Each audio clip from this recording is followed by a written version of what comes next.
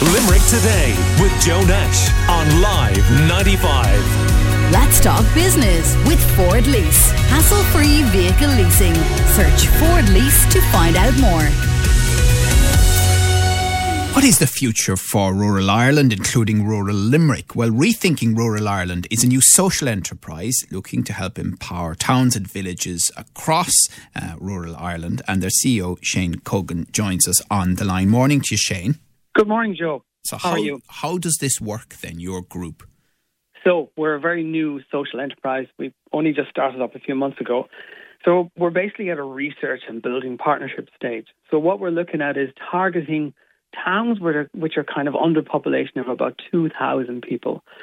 Towns which have had successive failures in winning grants, EU and Irish funding. And and the committees are a bit down. They're lacking hope, motivation.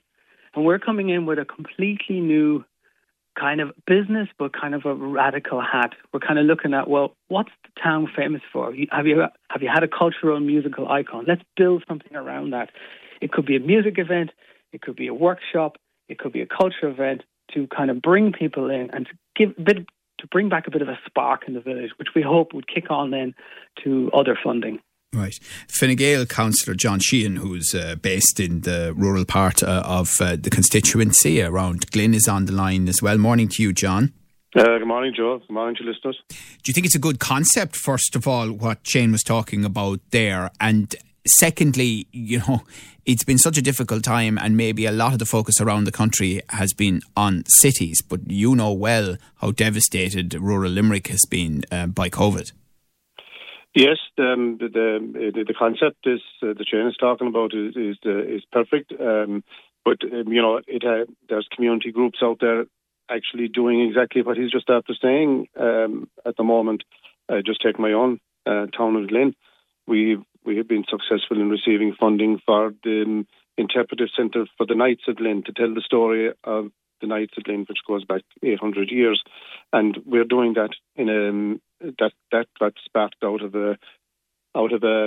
ideas being tossed around by Glynn Development Association and the business people, and that is to changing the model, I suppose, of how we do business in smaller towns, because you see on the with the remote working now and the emphasis on click and collect and all that type of thing, the model of retail is going to change dramatically post-COVID. So we're looking at Glynn as I just take my own town as a point of emphasis that we're moving towards maybe a tourism recreation type thing that set up, which will be different to what was there previously. So away from traditional retail, you mean? A bit, yeah, because you see, we lost our hardware shop recently. We've lost a few of the retail shops because, the footfall isn't there. From people can go online now. They can get a box of screws sent through the courier. It will arrive in the door tomorrow morning. You know what I mean? So you've definitely seen a shift in people's approach, or even over the last 12 months. Very much so. Well, they have been chicaned into that over the last 12 months because obviously retail shops haven't opened, and I know that from the local boutique in Glynn, they moved their emphasis from they were kind of big for the weddings and so on and so forth. They moved to a little bit of casual, and they're selling a lot of casual online now, and they're distributing it all over the country. But that's the entrepreneurial bit in people that are self-employed and work in retail for themselves, and they'll get there eventually. So you need to change this. You need to change the dynamics of your town and village as well. You do, and you need to give people a reason to come to, don't you? You do. But a positive what Shane has said, and which we haven't really ever tapped into yet in Ireland, is there is a myriad of funding out there. There's a myriad of European funding and that out there. And we've never really, as a country, there's some parts of us they're not actually the border Midlands area have done better than the likes of us down here in the Midwest. That's a great point, because when you drive around, you see a lot of the signs, don't you, up and around there about how the funding has come. And I suppose Shane Cogan from Rethinking Rural Ireland, John Sheehan's point there, I mean, is that where you can help? Because as he says, it's not as if places like Glynn aren't doing something for themselves already. No, absolutely. John, I'd love to get your details afterwards and understand a little bit more how you kind of restructured and went about development. It sounds very, very, very... I know, but what can you do for him, I suppose, is the question. Yeah, we can see what he can do for you. There's two large EU funding pillars. There's the EU 2030 vision, which has been rolled out, which is over a couple of billion euros focused on rural towns across Europe. And there's also the Smart Village.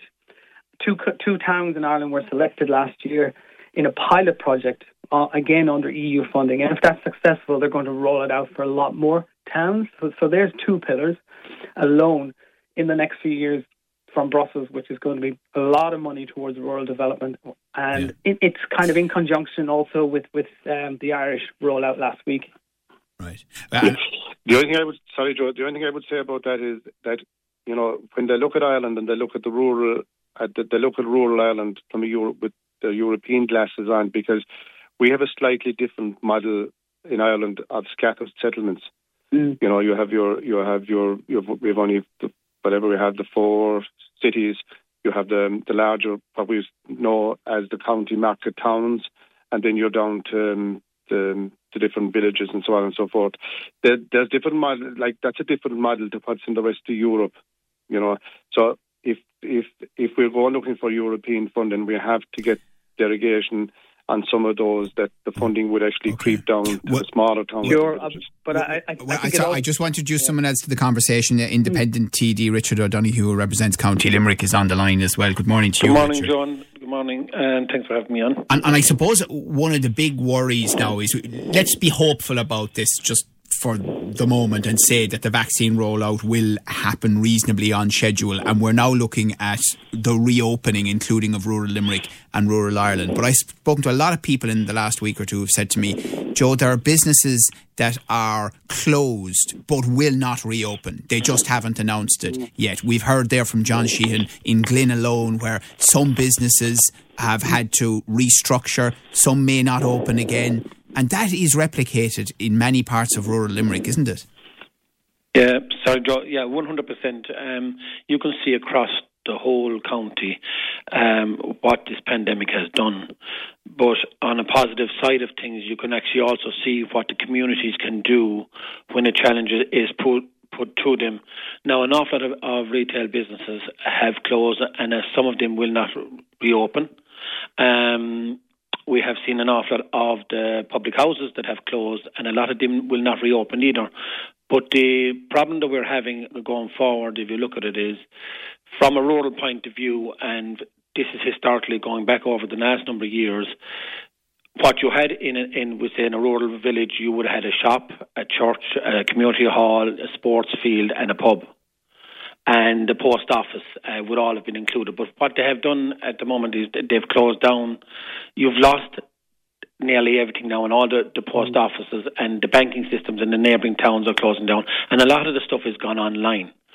But a lot of people from a rural point of view, they're saying that they can do things online. A lot of people can't do it online because they do not have the internet service. And there was a meeting yesterday at 3 o'clock there with the council showing them about the rollout of broadband. And the rollout is going to take 7 years to cover this country. So what do we do within the 7 years? And now they're talking about the 2040 plan, which is reducing the amount of houses that have to be lived in rural areas. They want to put people into towns and villages and into the city. But the problem they're having is, for 33 years, they're looking for a sewerage system in Skeeton. For 10 years in Oola. In hospital, 10 years. There has been no money put into the infrastructure in the towns and villages, so people have no other choice but to live in the rural areas. Now, I was born in the rural area. I'm the son of a farmer. I have sons and I have grandchild. I would like to see going forward, and this 2040 plan does not allow for this, for the settlements that are people that are in rural areas. It does not allow for people to build in a rural area unless you're a farmer's son or daughter. And the farmer's son and daughter have to be working the farm or within partnership in the farm. So you couldn't have a farmer's son or daughter that could be an electrician or a teacher or anything. They're not don't qualify under the 2040 plan as it sits at the moment, that they will no longer be able to live on the home farm. They have to be farming. This is not It's our heritage. It is our culture that I was born in a rural area and I want to live in a rural area. The problem here is we look at the likes of Dublin and they've $4.5 billion to be spent up by 2025. There's been no money put into the infrastructure in the rural areas, in the towns or in the village, in any services going forward. And with this 2040 plan, Joe, it's going to stop any further building going on there. They don't want people building in the rural areas. But anybody that's building in a rural area at the present is putting in the top of the range storage systems. They're putting in, they're meeting all the guidelines, which the government have failed to do for. And we're talking, there's raw sewage being pumped into the River Shannon out of Askeaton for 30 odd years. There's no money, no infrastructure being put in, and no broadband. Yeah, I mean, I know we've debated a lot of what you've talked about there consistently on Limerick Today and on Live 95 and on In the County every Saturday with Trevor Anderson as well. And when you hear that, Shane Cogan, CEO of Rethinking Rural Ireland, I mean, it goes back to John Sheehan's point as well, that the model is different here. And could that affect the opportunities around EU funding? It is different, and John made a very good point. But I think there's different categories for the towns and villages, and you'll find the small town in Clare or the larger one in Donegal fits into those categories. Happy to share the details with Joe and the colleague afterwards. But we're also looking at things things are changing in rural Ireland. Unfortunately, the post office and banks are closing, but we need to find alternatives. This is why the hubs have been rolled out, alternative ideas to get the community kind of engaged again. And there are success stories. Skibbereen is a great one. Clonakilty in Cork, they're two towns that kind of redefine what it is to be rural Ireland, came up with whole new ideas around innovation, and they're doing really, really well. And they're winning grant after grant after grant. And I think those two towns could be the ones that we could kind of parallel in Clare or Donegal or other counties. Okay. So there are success stories in the country, and let's engage with them, find out how they've done it and replicate it. Right, very good. Well, look, it's important to end, I think, this on a positive note, and it's one we'll definitely come back to. That's the CEO of Rethinking Rural Ireland, Shane Cogan there, and also independent TD for County Limerick, Richard O'Donoghue, and Glynn-based councillor John Sheehan. Thank you all very much. Limerick Today with Joe Nash on Live 95. Let's talk business with Ford Lease. Hassle-free vehicle leasing. Search Ford Lease to find out more.